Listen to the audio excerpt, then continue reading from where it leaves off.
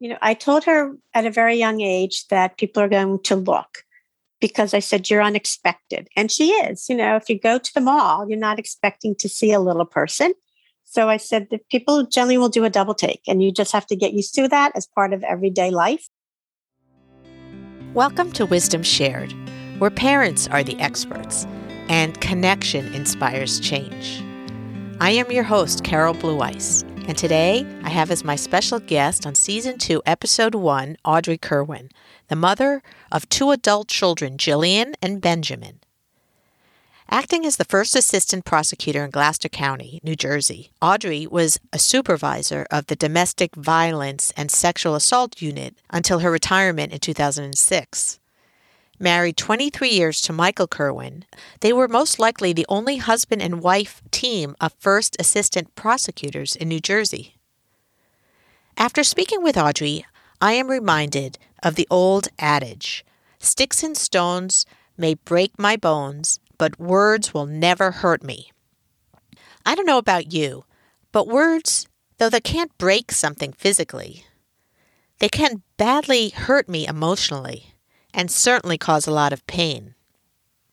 In this episode, we will learn from Audrey why for little people, also referred to as dwarfs, stereotypical language and references are often derogatory and disrespectful, to put it mildly. Midget has a negative connotation. It goes back actually to Tom Thumb and the circus and the freak show and the sideshow.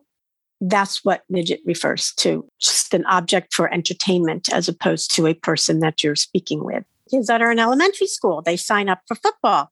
You want to start wrestling at a young age, you start up from midget wrestling. And now you're trying to tell everybody, do not use these words, but yet they are part of the education. Sign up for cheerleading and this and that and midget football. Whether we are talking about words like midget or munchkin, we don't need to venture far to see how words matter. Look how, after a lot of advocacy and pressure, the Cleveland Indians changed their name to the Cleveland Guardians. And the Washington Redskins, they changed their names to the Washington Football Team. And the ski resort Squaw Valley changed to Palisades Tahoe. All because these former names were deemed derogatory and offensive towards Native Americans. Words do matter. Audrey does not shy away from calling out what she considers unacceptable attitudes and common preconceptions. She delves into her own experience raising her eldest child, Jillian, born with achondroplasia, a form of dwarfism. Audrey, her late husband Michael, and their son, Ben, were all born average height, and they all banded together to support each other. Jillian's diagnosis brought with it a lot of unknowns, fears and tears, as well as a window into the world of labels, accessibility, advocacy, taunting, creativity, alternate perspectives, and unique challenges. In 2015, Audrey's husband Michael passed away suddenly as Jillian was studying at Rutgers University on her way to become the strong, witty, intelligent, fashionable, creative advocate she is to this day. I knew Audrey and Michael because Michael went to Camp Kent with my husband in the 1970s. The way Michael and Audrey talked about Jillian was always out of deep commitment that she not be defined by her stature, her disability, or her diagnosis, but rather by who she was as a human being. Let's listen to Audrey speak about her journey bringing up her two children in an average height world.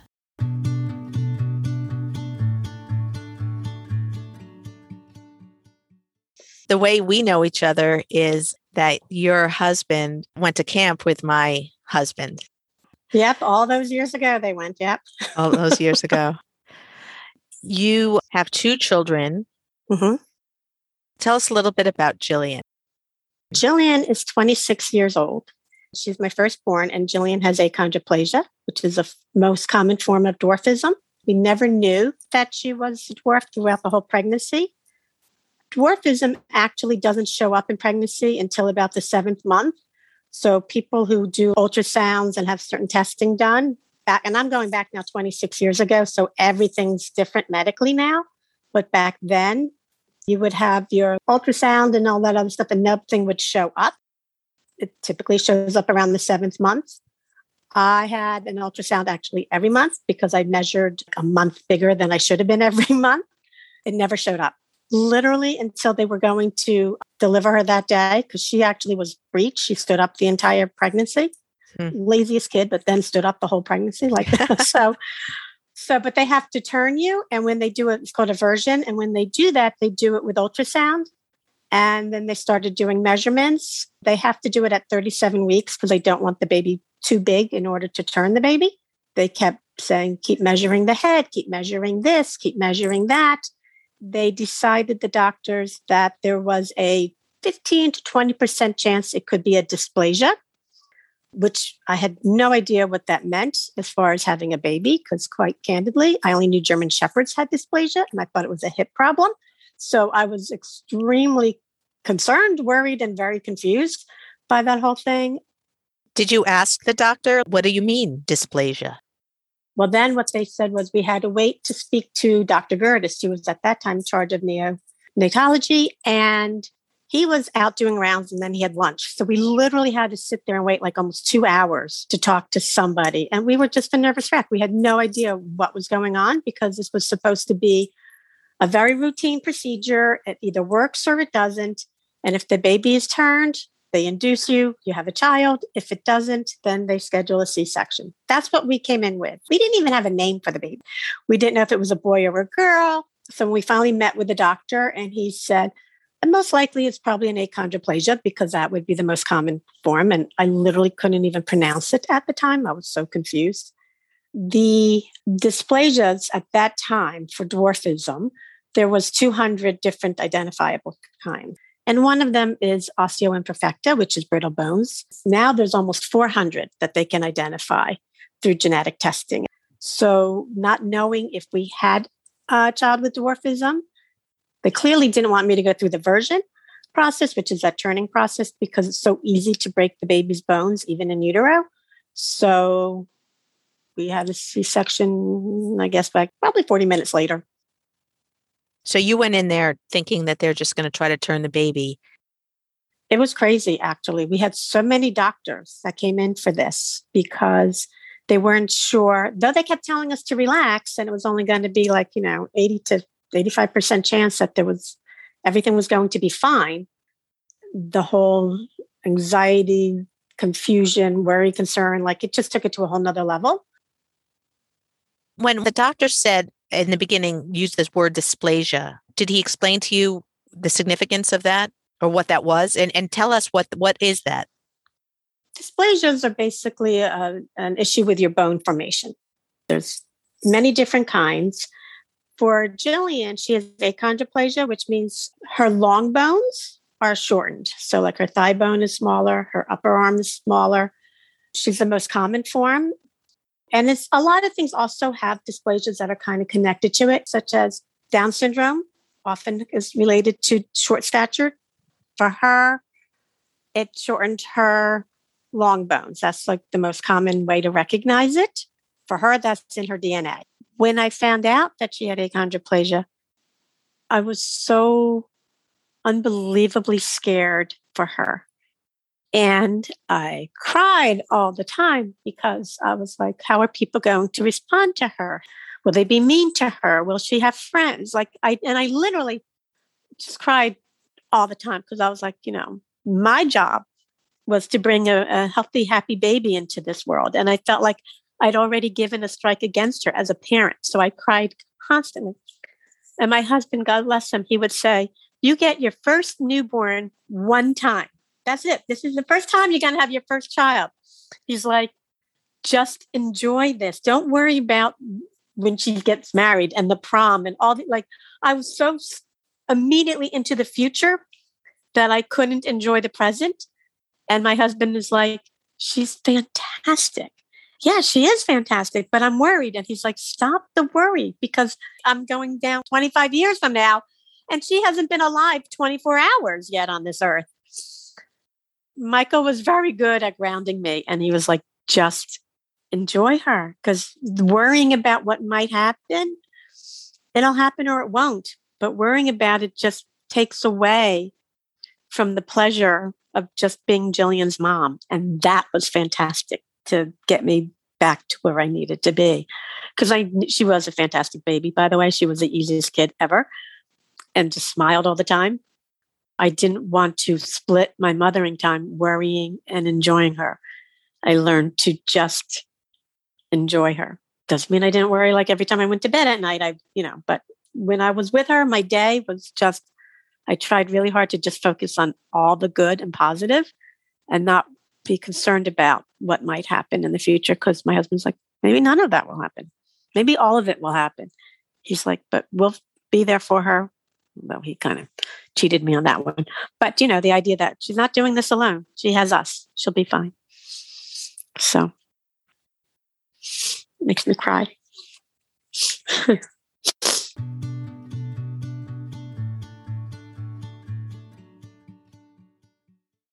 But typically, the way I explain it is if people saw The Wizard of Oz, and when you see the Munchkins, they look like they're totally proportionate. They are actually just lacking human growth hormone. So that actually is, for lack of a better term, quote, fixable. Like you can actually, if a child doesn't grow within 2 years, they check the system, they see if they have enough growth hormone is one of the issues that could be presenting.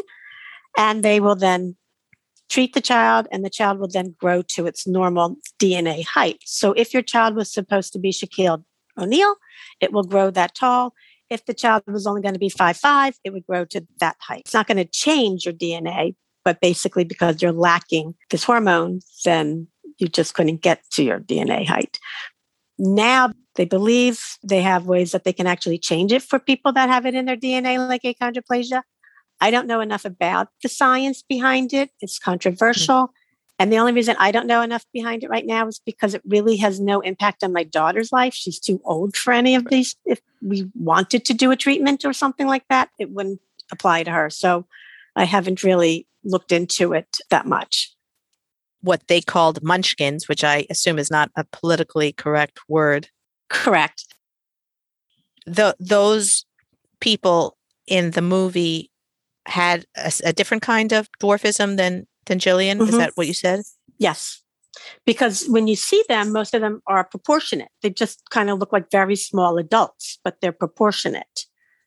Most people don't see that many dwarfs, but if you look around and you do see dwarfs, you don't really see that many that resemble those people in the movie, because that is something that they can treat. Like I said, normally every kid goes through the pediatrician. They get a checkup every year. If that child is not growing within 2 years, then they will check their hormone level. Yeah. So that's why you really don't see that now. Clearly, I have no medical background. So how I'm describing this is layperson terms. You can't rely on any of this as like medical diagnosis and treatment. Right. Well, yeah, that's okay. You're the parent expert, not the medical expert. Right. Taking another bad movie example. Everybody has seen Willy Wonka and the Chocolate Factory and the Oompa Loompas. They're mostly achondroplastics, which is what Jillian has. So they have certain characteristics that are, like I said, they have the short, long bones, which is your thigh bone and your upper arms.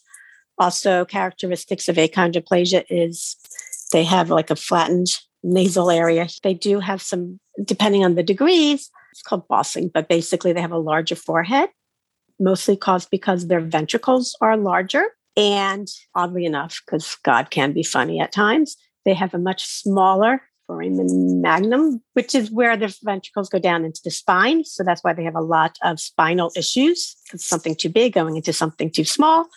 And so that causes a lot of surgeries for a lot of them. We were very lucky we didn't have that issue. They also have trident fingers, meaning that if you were to hold your hand up and you could put all 5 fingers together, it's a little bit like Spock. From the middle knuckle up, they separate. They kind of go like in a V. So it's called trident fingers. So that's also a very characteristic of them. And again, none of that really makes any sense. Like there's really no reason for that to happen. Like you're like, okay, I have, achondroplasia and my long bones are affected. Why in the world those 2 fingers are affected like that? Like I have never understood the connection, but that's just part of achondroplasia. Munchkins What is your reaction to that word? Okay. So there's two ways I answer that. The first way is just my visceral reaction as a parent of a child with achondroplasia, which means I really don't like the word munchkin. But in reality, many parents with little kids says, oh, she's such a little munchkin or whatever it is. And they don't mean it like she's a dwarf from a movie. They just mean it's just a cute, tiny, I say tiny, but like young child, right? Right. I have learned with all words, especially the word midget, which is really a very offensive term. But I also know that it depends on who's saying it and why. I actually, growing up, and I'm sure a lot of people my age probably have the same experience, and I don't even remember why I remembered this, but it's from school. I clearly have a clear memory of it. If you were proportionate, you were called a midget, and if you were disproportionate, you were called a dwarf. That's what I actually was taught in biology. And none of that is true. The medical term is dwarfism. Then there's proportionate dwarfism, which would be like the people described in The Wizard of Oz. And there's disproportionate dwarfism, which could be achondroplasia and a lot of other things. Jillian has an average sized trunk and the shortened legs. Some people have a shortened trunk and, longer legs. So there's all different types of disproportionality. So when people say something, I try to take it in context of who they are. Do I know their heart? Do I know why they're asking me a question? And then it's an opportunity to educate. And there are people that are just clearly just mean and make fun of the whole thing. And we've dealt with that too. The first time I went to a Little People of America conference, I remember sitting at the table and there's average sized parents and dwarf children and dwarf parents. And I remember even asking them, how do I refer to my daughter? How do I refer to you in the most appropriate way? Because I really didn't know. And if I didn't know, because why would I know? Why would you know? Why would anybody know unless you are exposed to it? Nobody thought I was insensitive or stupid, or how could you say these things, or it was rude. I just basically asked the question if I want to make sure what I refer to my daughter, what I refer to you when I educate my friends and my family, that I'm saying the appropriate thing. Do you still think that that's a good question for people to ask you if they have no idea? Yeah, definitely. More dwarfism is not common. So the vocabulary is something that you have to learn. How else do you learn unless somebody teaches you? I don't even have a problem, like I said, if people use the word and they're asking me a question and they're saying something like, is it hard if Jillian, being a midget, has problems finding shoes or something? And I would just take that opportunity to educate, not because I thought the person wasn't smart or that I thought the person was discriminatory, but just that this person just never had the opportunity to learn before. What would you say to them? I would say, yes, it is difficult. And two is that the proper word is dwarfism. That midget has a negative connotation. It goes back actually to Tom Thumb and the circus and the freak show and the sideshow, where you would have the bearded lady. And that's what midget refers to. It really comes back to that freak show, just an object for entertainment as opposed to a person that you're speaking with and having lunch with. So that's really why it's so negative, because that's what people used it for. It was to mock people. Definitely was not inclusive. If you're Irish, if you're Jewish, if you're however you want to identify yourself, race, religion, sexuality, there are words that people use that are extremely negative. And then there are words that are the proper words. For me, it's a bit of a revelation in having this conversation, because it strikes me that having a medical condition like dwarfism is one thing, and it has its challenges, and there's a lot to learn, and there's a lot to deal with. In addition to those, this is what I didn't realize, is that there's the whole history to be blamed, if that's the right word, on film or TV that showed this particular population in a certain light that created a prejudicial or a very negative, derogatory. It's derogatory. It's just derogatory. It's just, like I said, we know words we're not allowed to say. They're hurtful. They have history. They have meaning behind them. Midget is one of them. So you sign up for midget football. Those are the kids that are in elementary school. You want to start wrestling at a young age, you start up from midget wrestling. And now you're trying to tell everybody, do not use these words, but yet they are part of the education. Is that something that is being considered to change that word, midget sports? Is that up for debate? Slowly. The response is like, well, how many, quote, midgets or dwarfs, but they'll say midgets, are really offended by it? How many live here? I've learned it's like almost when you try a jury case, you want the jury to come to you. You want them to agree with you. You don't want to keep speaking at them. You want them to, all their backgrounds are all different. And yet you want them to come to the same conclusion that you have about this case. It's the same thing when I think when we try to change people's perspectives, whether it's vocabulary or actually just how we think about other people. If you come at them too hard, their response is to just go in the opposite direction. If you get them to accept one idea, they're more willing to accept the next idea. But if you want to say, these all have to change, all these things we have to now do, they really look at it as, I don't have the time, the energy, who cares, how many people are really affected by it, it goes on and on and on with all that negative feedback, instead of saying, yeah, I understand that. I understand why this is a problem. Now they get that. Then you could go and say, okay, well, here's another problem. That's how I have dealt with people who are resistant to even having the conversation about when you talk about midget football. It's always like, well, how many midgets are playing midget football? How could it be offensive to them? They can't really even play. And they can, which is even worse because, and they're never going to call it the dwarf football team because then they would think of them as this disproportionate group of kids playing football. So who would want that for their league name? So it's like, okay, so you could take the circus freak name. That's fine. It's just trying to make it correct. It's not a political thing. It's not apolitical. It's not a right. It's not a left. It's not far left. It's not far right. It is just the correct thing to do, the proper, moral, decent thing to do. Can you give one example? I know you gave one, but can you give another one? The idea of having people understand in a different way, if you're educating someone. When people talk about accessibility, people think like we have to be ADA compliant. And people get annoyed with that. They're like, okay, what do we need to build? What do we have to, modify? And they somehow think that there's only one kind of ADA. Well, there's two. We have to help with the blind. That's why we have braille buttons in the elevators. And people think, okay, we're done. We did what we had to do, right? Which is not sufficient. But the other thing is, okay, and we made a handicapped bathroom. So we put in a stall with a handrail and we made a sink. So therefore, we're done. Our job is over. But the bottom line is accessibility is not just for a person in a wheelchair. Accessibility is for all people that need to have access. They're like, well, we did it. We did the accessible bathroom. We're ADA compliant, so everybody can go away now. So they think now they're done. But my daughter can't wash her hands in most bathrooms because the sink's too far away, the faucet. Paper toweling or however you need to dry your hands, oftentimes they're too hot. But basically, some of these things are so simple to solve. And I did it in my own home. I just turned the sink sideways. And once you do that, it's accessible to Shaquille O'Neal and to a 3-year-old child, a 4-year-old child. So it's accessible to everybody, including people in a wheelchair, including people who have vision issues, including people who have height issues.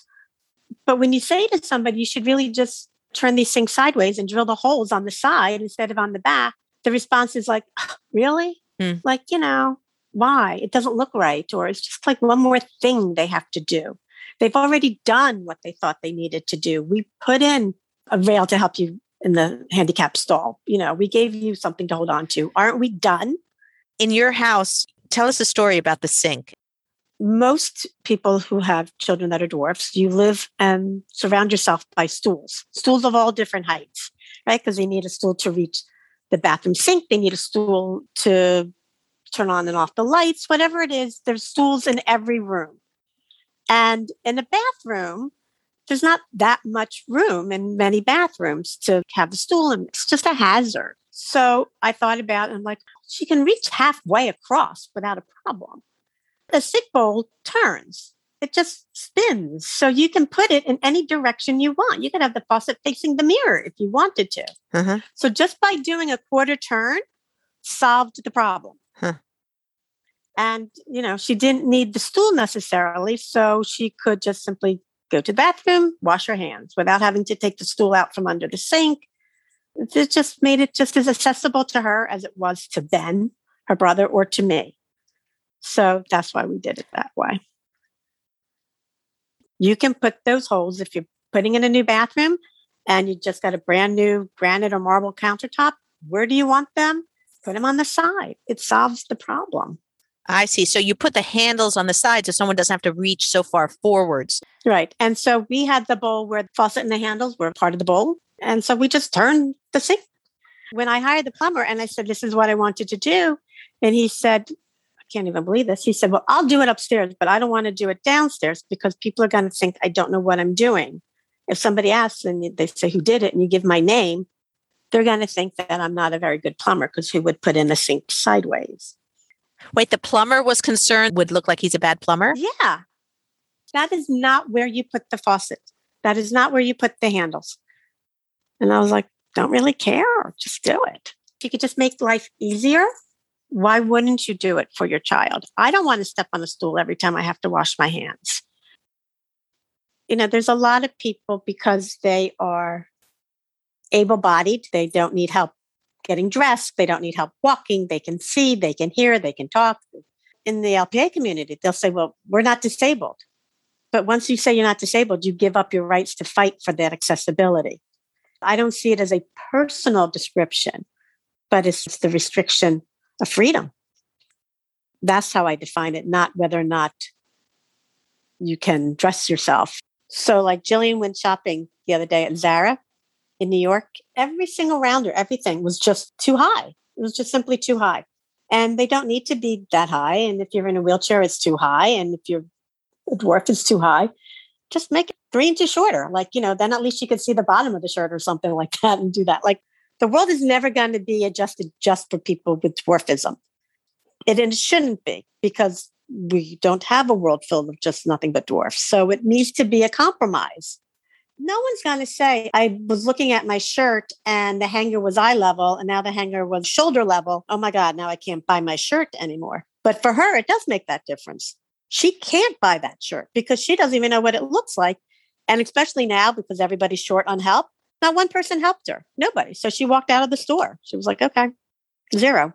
When your kids are born and they're little, they don't know that they're different. They have no idea. They don't know if they're shorter than other kids. They don't realize that they're not going to grow like other kids.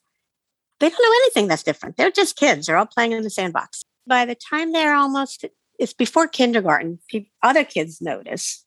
Mm. And then you want to be able to tell your child that you're different because you don't want some stranger being mean and saying, oh, look at you. You are whatever. You want your child to know who they are and to be proud of who they are and to understand who they are. So you don't want it to come from anybody else other than you. I struggled with that. I wasn't sure how I was going to explain to Jillian that she was a little person. And actually, I used the book, The Missing Piece, as my transition to the conversation. It's by Shel Silverstein, and I'm sure most parents knows what it is, but it's this wheel and it's missing this piece, and there's benefits to it. The other wheels are going around and around. There's also another story about cracked pots. There are these 2 watering pots. They need to carry water from one place to another. One pot is fine, and it gets to the end, and it has, oh, look, we have our 2 gallons of water. This is great. The other one, when it gets to the end, doesn't have nearly as much of water. So this cracked pot feels really bad about itself. And it's like, why am I different? Why am I not like the other pots? But meanwhile, along the journey, it watered flowers. It did all these other wonderful things that, being different was wonderful. It created joy and beauty and, life for other things around it. So yeah, you weren't like the other pots. Look how wonderful it is that you're not. So that's kind of how we transitioned the conversation, was through that book. You want to be as honest as you can too. Things were definitely going to be harder for Jillian from the very beginning. I knew that. How do you think you were different as a parent raising Ben? I was more relaxed about it. I wasn't as concerned about so many things, and I didn't have to question if I was doing the right thing. Like, they told us when Jillian was born that she had a very fragile neck and spine, and that parents allow their kids to do a lot of things like all the other kids would do. But then when they got to be older, they ended up with, they were on canes by the time they were in their 30s. And just because they would screw up that fragile back and spine. So I was way more careful than I probably needed to be with her, because I was neurotic, that I would end up seeing her like incapacitated for no reason because of my bad parenting decision. Because I decided it was okay to do gymnastics, but basically a lot of them did do gymnastics and they were fine. And they did a lot of other sports that I was too afraid to allow Jillian to do, because I thought I didn't want her to look at me 20 years from now and go, did anybody tell you this was a bad idea? And you still let me do it? So with Ben, I didn't have those issues. Like, it was just a little easier. Jillian had the burden of being Jillian all the time, meaning that people were kind or not kind to her, and having to figure out her way, going to somebody else's house. They didn't have, sinks turned sideways. So she had to adjust every day, all day long. It's a little exhausting. And my son had different burdens because his sister was a dwarf, because kids aren't very nice. He felt that he had to be her protector. And we never said to him, you have to. Like, this is your job. This is your, you are her brother and this is your job. Because I didn't want him to feel that she was his burden. She's our daughter. She's his sister. They should just enjoy each other. I was very proud that he took the path that he took to protect her. When Jillian was first born, I was introduced to a family. Their daughter who had achondroplasia was maybe a freshman, and their other sibling was maybe a junior in high school. And the parents had just told me, let them figure it out, but it's up to them what they want to do. If they want to be tigers and go against everybody who says anything unkind, they can. And it's okay if they choose not to. And so I took that advice to heart, because, you can only take advice from the people who've been there before, and you only know so many of them.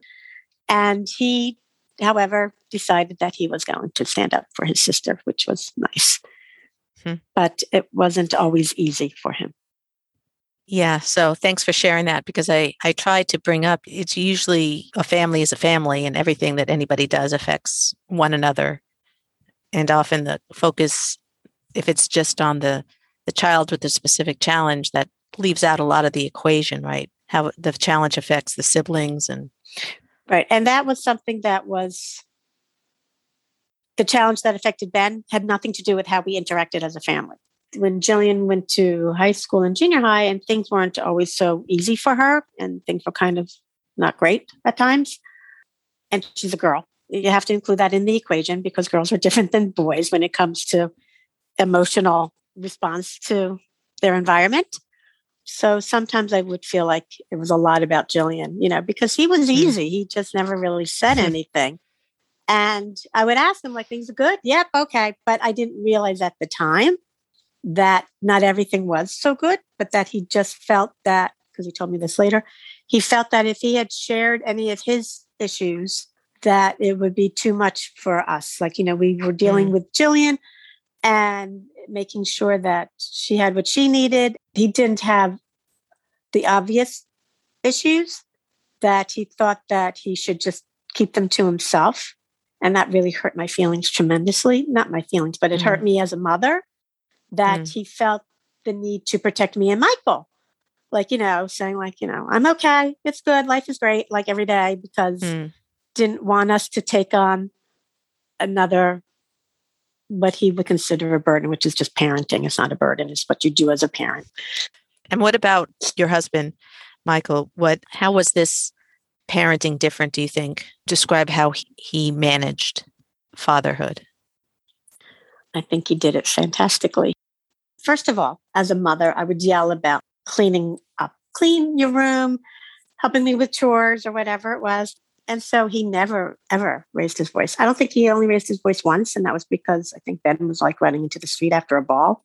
And that was like the only time they ever really heard him yell ever in his lifetime. Wow. Right? It was weird because he didn't. They had this thing about like not disappointing him. But because I was yelling like regularly, they internalized that he didn't. Therefore, they didn't want to disappoint him. How did he see this diagnosis? You know, anytime you're told your child is different, it's difficult because you do worry. I mean, he worried like I worried, but he didn't get consumed with the worry. Like, you know, it would be more incremental at times where I was like pretty much 24/7. He really did just enjoy the time with them. And then we would talk about it, but it didn't ever leach into his parenting time or, you know, just being dad with them, where I would still be a little like crazy at times, just worrying about things. But then again, you know, I'm the one who's going like shoe shopping with my daughter. He's not. So it's easier for fathers in some ways because as a mother of a daughter, shoes are a big deal, right? And anybody who's seen Sex and the City understands how big of a deal it can be. And she had issues with shoes like just from forever, you know. So trying to find a pair of shoes that would fit her tiny feet and still looked age appropriate was exhausting. And a lot of tears were shed on her part. Tears were shed on my part watching her cry. And Michael didn't go through that. Like he never took her shoe shopping like that, you know, because he wouldn't know what kind of shoes to get or what. He'd be like, they fit, they're fine. And they would be like stride right. And she'd be like 12, you know, with little lights on, you know, like he wouldn't know the difference. He would not know. So, you know, so I wouldn't even give him that challenge. Right. But he did the sports and he is very different for men and for women because we do respond differently to our emotional stimuli. Have you listened to any of Jillian's podcasts? Yes. So proud of her. Do you have a favorite episode? No, I love them all. I think she's very good at doing what she does, for one. I think she handles herself really well. And I think that she allows everybody to express what they need to express and that she's smart about picking her subjects because they all bring something new to the table. They all have a different perspective. And I think that's great. Why don't you tell us what is the name of Jillian's podcast? Always Looking Up. She's got a blog. She started doing this podcast. I'm sure not a lot of people are aware. October is Dwarfism Awareness Month. So she would write something every day for the month. And that turned into this blog. She started years ago posting something for every day of the month, specific towards being a little person. I look forward to actually interviewing her. I think she's a rock star and I have to have her on this podcast, as is her mother. Yes. But she has so much to say. And one of her episodes, she interviewed a very well-known professional photographer who is doing a project that's very interesting. She photographed Jillian and Jillian chose to interview her, which was also fascinating. I wonder how you felt about the photographs of Jillian. It's really about differences in sexuality and sensuality and identification and disability, and that all people are beautiful. And she reached out to Jillian, and Jillian at first was very suspicious because Jillian has been photographed by a lot of people without being asked about it. You know, every time she goes into the airport, she's being photographed, you know. I mean, she's videotaped all the time. And in fact, was one of the reasons why we had to, she transferred from Tulane was because kids were following her and videotaping her. And it was quite an issue and very emotional. Again, doesn't want to be an object for someone's entertainment, you know, and that's how people oftentimes treat people with differences. They really look at them as like, I can take your picture because it amuses me, you know? And so she was very, very skeptical. And then she did some more research on her. And clearly she's a very well-established photographer. She didn't know what to expect, but she did it. And I think she looks fantastic. It just shows Jillian in all her beauty. And she's a little person up on this pedestal. And it just, I think, shows beauty and inner strength and confidence. And just fearsome. She's just like, it's amazing. And I think the photographer did a great job. All the people that participated, they had all their photographs up different buildings in the West Village, kind of a neat way of displaying it. And hopefully, I think they're going to be putting it in a book. And Jillian also got into Vogue Italia. So, I mean, it was a great experience. I think Jillian's confidence shone through. And I'm not sure if everyone would have had that confidence to do what she did, because now you've been saying to people, I'm not an object to just be like for your amusement. And here she is putting herself on display, but she does it in such a confident way of saying, like, this is not for amusement. This is to show how beautiful we are.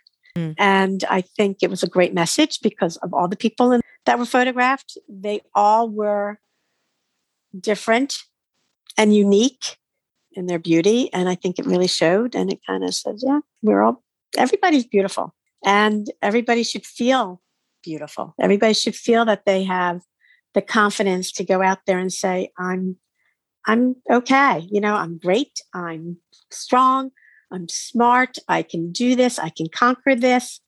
And it's all different levels of confidence, but we all need to have that confidence. And Jillian has struggled because there's been a lot of obstacles. And if it was up to a lot of people, like they kept trying to tear it away from her, and she just gets stronger. And I think that really showed in her photographs. So just really proud of her. Yeah, that's a beautiful description of how it made you feel. On the one hand, photography for Jillian can be offensive and make her feel like an object. On the other hand, given the intent of the photographer, it can do quite the opposite, which just goes to show a lot of the theme that I think we're talking about too. It has to do with the person perceiving and how they're perceiving and who is this person and what is their intent and what is their heart saying and trying to say, as opposed to, or actually wanting to understand someone else. It comes through in a photograph. They're trying to be sneaky about it, but they're obvious and they're taking her picture. They're just walking in the city, walking through an airport, wherever she's going. And, sometimes she just takes her phone out because they'll actually videotape her and she'll just turn it right back on them. Not that she's really photographing them, but they think they are. And universally, they all get like very offended by it. Like that she would turn around and take their picture because, there's nothing wrong with them. So why would she do that? That's brilliant. So that's why I said, we were in Disney World the first time and a mother came up to me and she said, "Are you okay if I take your daughter's picture?" And I'm like, I didn't even understand. I'm like, excuse me? First of all, everybody does it without asking me. But I was like, why would you do it? She goes, well, I wanted to show my friends. And she didn't say like, I wanted to show because my girlfriend just had a child with a dwarfism or, what I mean? Like, it was just basically like, I want to do the right thing. I want to ask permission, but I just really kind of want to be like, look who's here. Look what I just saw, Right. And so people really, when I tell you, they just look at this as like for their entertainment, they do. And so it's hard. So that's why I said the fact that she would have this photograph displayed, but see, then she's in control of it. Would you consider dwarfism as a disability? Yes. Not because they can't do what they want to do. They can. They can be judges. They can be doctors. They can be surgeons. And there have been examples where people were told you can't be a surgeon. There have been examples that I know people who said patients won't respect you. They've been told that, you couldn't be a lawyer because who's going to want you to represent them. Like these are all actual stories that have been told to me. So they can do everything. It's not a matter of saying you're disabled because you can't accomplish your goals, but the word with disability really is because of the ADA and the American Disability Act. And I do want her to have accessibility. I do want her to be able to wash her hands in every public bathroom. I do want her to have certain things. And so the fact that she's limited in that and that her freedoms are restricted in that way, that the word disability does not bother me because it is a disability. And we could all find different words that we like better or whatever. But the bottom line is, if there is a restriction to your freedoms to do what everybody else can do, it's disabling. And so the word itself, I don't see it as something that applies to your individual core, meaning like what you want to be in life, grow up to reach whatever goals you want to be. You can be anything. But as far as waking up and by the time you go to bed at night, Can you do everything that I can do? Can she do everything that you can do? Not always. So that's why I don't really have an issue with that word, because the American Disabilities Act was a very, very long, hard battle to fight and win. If you want to recommend anything, recommend Crip Camp. It's a movie that was on HBO, and it's an amazing documentary that really wasn't even meant to be a documentary, and it turned into one. Mm-hmm. And basically, like, the federal government was like, well, we could do separate but equal, or how many people are really, you don't need to take the train. You don't need to have accessibility to basic transportation. Like, how do you get to your job?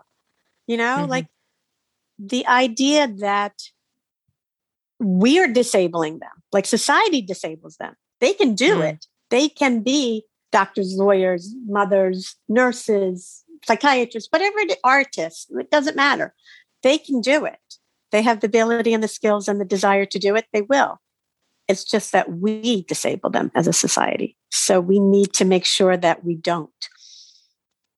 If you were to run for office and you were head of the American Disabilities Act or had the power to manage it, what would be the first thing you would do? It all depends on the culture and the climate of the government that you are in presently at the time. Anybody can become disabled. At any time, I could be hit by a car, I could get a disease, I could get an autoimmune. Something can cause me to then all of a sudden fall under the ADA. So that affects every single person on this earth, literally, because we never know what will happen tomorrow. And yet it is the most ignored of all the acts that are out there. And I'm not going to list them all, but you have an idea of what I'm trying to say. Mm-hmm. Women should have equal pay. That's true. Things are out there and they affect a finite number of people that can fit into this category, right? Whether it's the gay movement or whatever movement you want to pick. People that say, I fit into this. With disability, we all fit into it. And that's why I find it stunning that people really just don't care about it, find it to be something that is for other people to worry about, find it unpleasant sometimes to talk about because nobody likes to talk about. Disability can be from accessible to just being able to wash your hands to clearly much more involved. And I think that is something that really needs to be more publicly addressed. And the enforcement has to be tighter and stronger. People have to be aware that there is an ADA out there and that people have to be aware of what it means and people have to be aware of enforcing it. And there actually has to be a means of enforcing it. And Jillian on her podcast has gone through many examples. If an airline breaks your wheelchair and you are literally have no legs, they basically say sorry, even though you've now couldn't have gone to the job interview. And, you have all these other losses that result from somebody just not caring. Those are your legs. What would be the way to remedy that? You can't just say, well, the baggage handler just, was not, wasn't being careful. That's not an excuse. And so we have to look at accessibility for everybody to make sure, as I said, everybody who gets off that plane can go to their next destination without interruption. So the idea that we ignore it and just are so cavalier and callous about it is shocking to me. Because it's our parents, it's our siblings, it is our children, it is us, it is our friends, it affects and can affect any one of us. So why do we not all care about it? It's our future, It may not be today, but it might be tomorrow. Public awareness is the first thing that has to happen in order to get people to care, because nothing else will happen unless we have people aware that this is something that needs to be addressed and needs to be fixed. So there's so many examples of people that are trying to make it happen, which I think is awesome. You brought home so many ideas that are talked about but not really delved into. And this last one about could be anybody, COVID times have brought that home for sure, that the real reality that we are all vulnerable. And it also brought home that those most vulnerable have the most vulnerability in a time of crisis. And that could be any of us. But for those that are already vulnerable, it's even worse. So why not fix the system now when we can? And another thing that struck home with what you just said was even growing older, creates its own disability, right? Being lucky enough to survive middle age and then go into elderly ages. And that inevitably will lead to disability of some sort. What you say, that why isn't this more of a global issue? Why is it just the people that have specific disabilities have to fight for their rights, when what you're saying is it's really all of our rights, and yet it's not getting that attention. It's not being looked at that way. There's not enough education and understanding and integration about how our lives go from one end to the other end. And through that, any of us could become that person with a disability. So why not, as a culture and society, work on that now? We just think about what affects me, what doesn't affect me, and my life is fine. And I just go on and I can ignore the rest. But then tomorrow you're going to say, well, wait a minute, I need help. I need somebody to say this is wrong. And we've ignored it.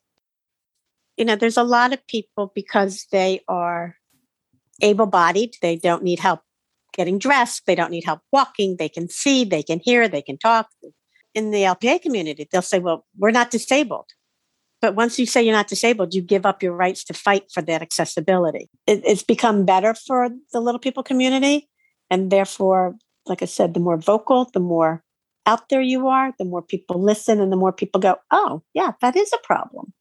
That girl is an example with the wheelchair. I think they said they had broken 7 wheelchairs in a month. And it could be me one day, right? It could be me because I broke my leg and I could be in a wheelchair for just a short time.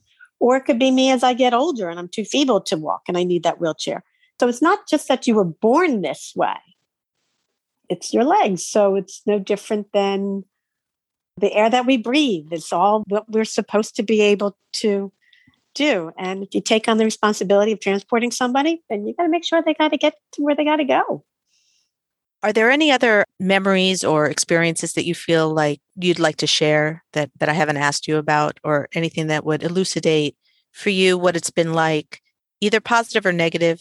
Maybe it's shown you the strength that you have in responding to other people and how they respond to Jillian. You know, I told her at a very young age that people are going to look, because I said, you're unexpected. And she is. You know, if you go to the mall, you're not expecting to see a little person. So I said that people generally will do a double take, and you just have to get used to that as part of everyday life. And so I said, that's just human nature. People are going to look. But you'll know the difference between somebody just going, oh, okay, wasn't expecting to see that kind of thing. And you kind of like, how's it register? Takes like a second or two for some people, versus the curiosity, you know, the long stare, the pointing, the whispering, the not so whispering, because basically she's not deaf, but people think for some reason that she is when they want to be mean. What I've learned from her is that her strength is remarkable. There are times when she feels sad about certain things, and life has not always been, like I said, fair or kind. And she's had her struggles with it, but she has always come back stronger and more determined. And this blog and her podcast, it all is the results of her becoming stronger and all these negative experiences that she's had. I mean, individually, people really can be rotten, cruel, and mean. But as a whole, I do think that we are working towards being more accepting of all people. And I think it's important that people with differences and disabilities of all kind, and it's not their burden to educate us at all, and it's not their job is to make us better people. But I do find it to be a fantastic result that these people have given us the opportunity to become better people through their example, and made us all a little more sensitive to other people. Not everyone just has a nice, charmed life. And everybody struggles with something. Everybody. I don't know a person who doesn't. No matter, everybody thinks grass is greener on the other side, but everybody has a struggle. And she is an example of someone who has, but you can learn from her about her struggles are obvious and not always obvious. And yet she's taken them and has made them something that she can help so many people. And that has made me a better parent. a better person, a better mother, a better friend to everybody. She teaches me, to be better all the time. Thanks for coming on. So many things you shared with us that are full of wisdom and making at least me think about a lot more deeply about things that are super important.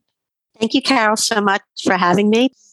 Thank you. And you're doing a good thing by educating people. I think this is fantastic. All good. Right on.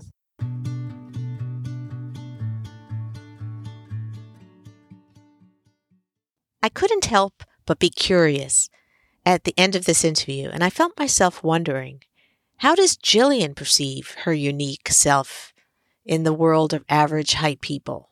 How does she see her mom and dad, who brought her up and stood by her side time after time?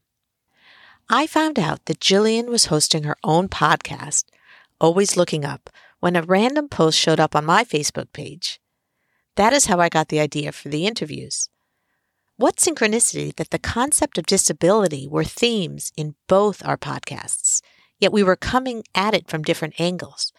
I was surprised that Jillian considered herself a person with a disability, and I wanted to understand more. I direct messaged Jillian to ask if she felt okay about the idea that I interview her mother. I explained to her wisdom shared, and she said sure. And only after talking to Audrey and learning from Audrey all that she learned from Jillian, did I think to myself, boy, I would love to chat with Jillian, one podcaster to another, and discuss her life as a short person, as a woman in this world, and as a creative with a vision. Tune in to Season 2, Episode 2, where I ask Jillian challenging questions that she does not shy away from.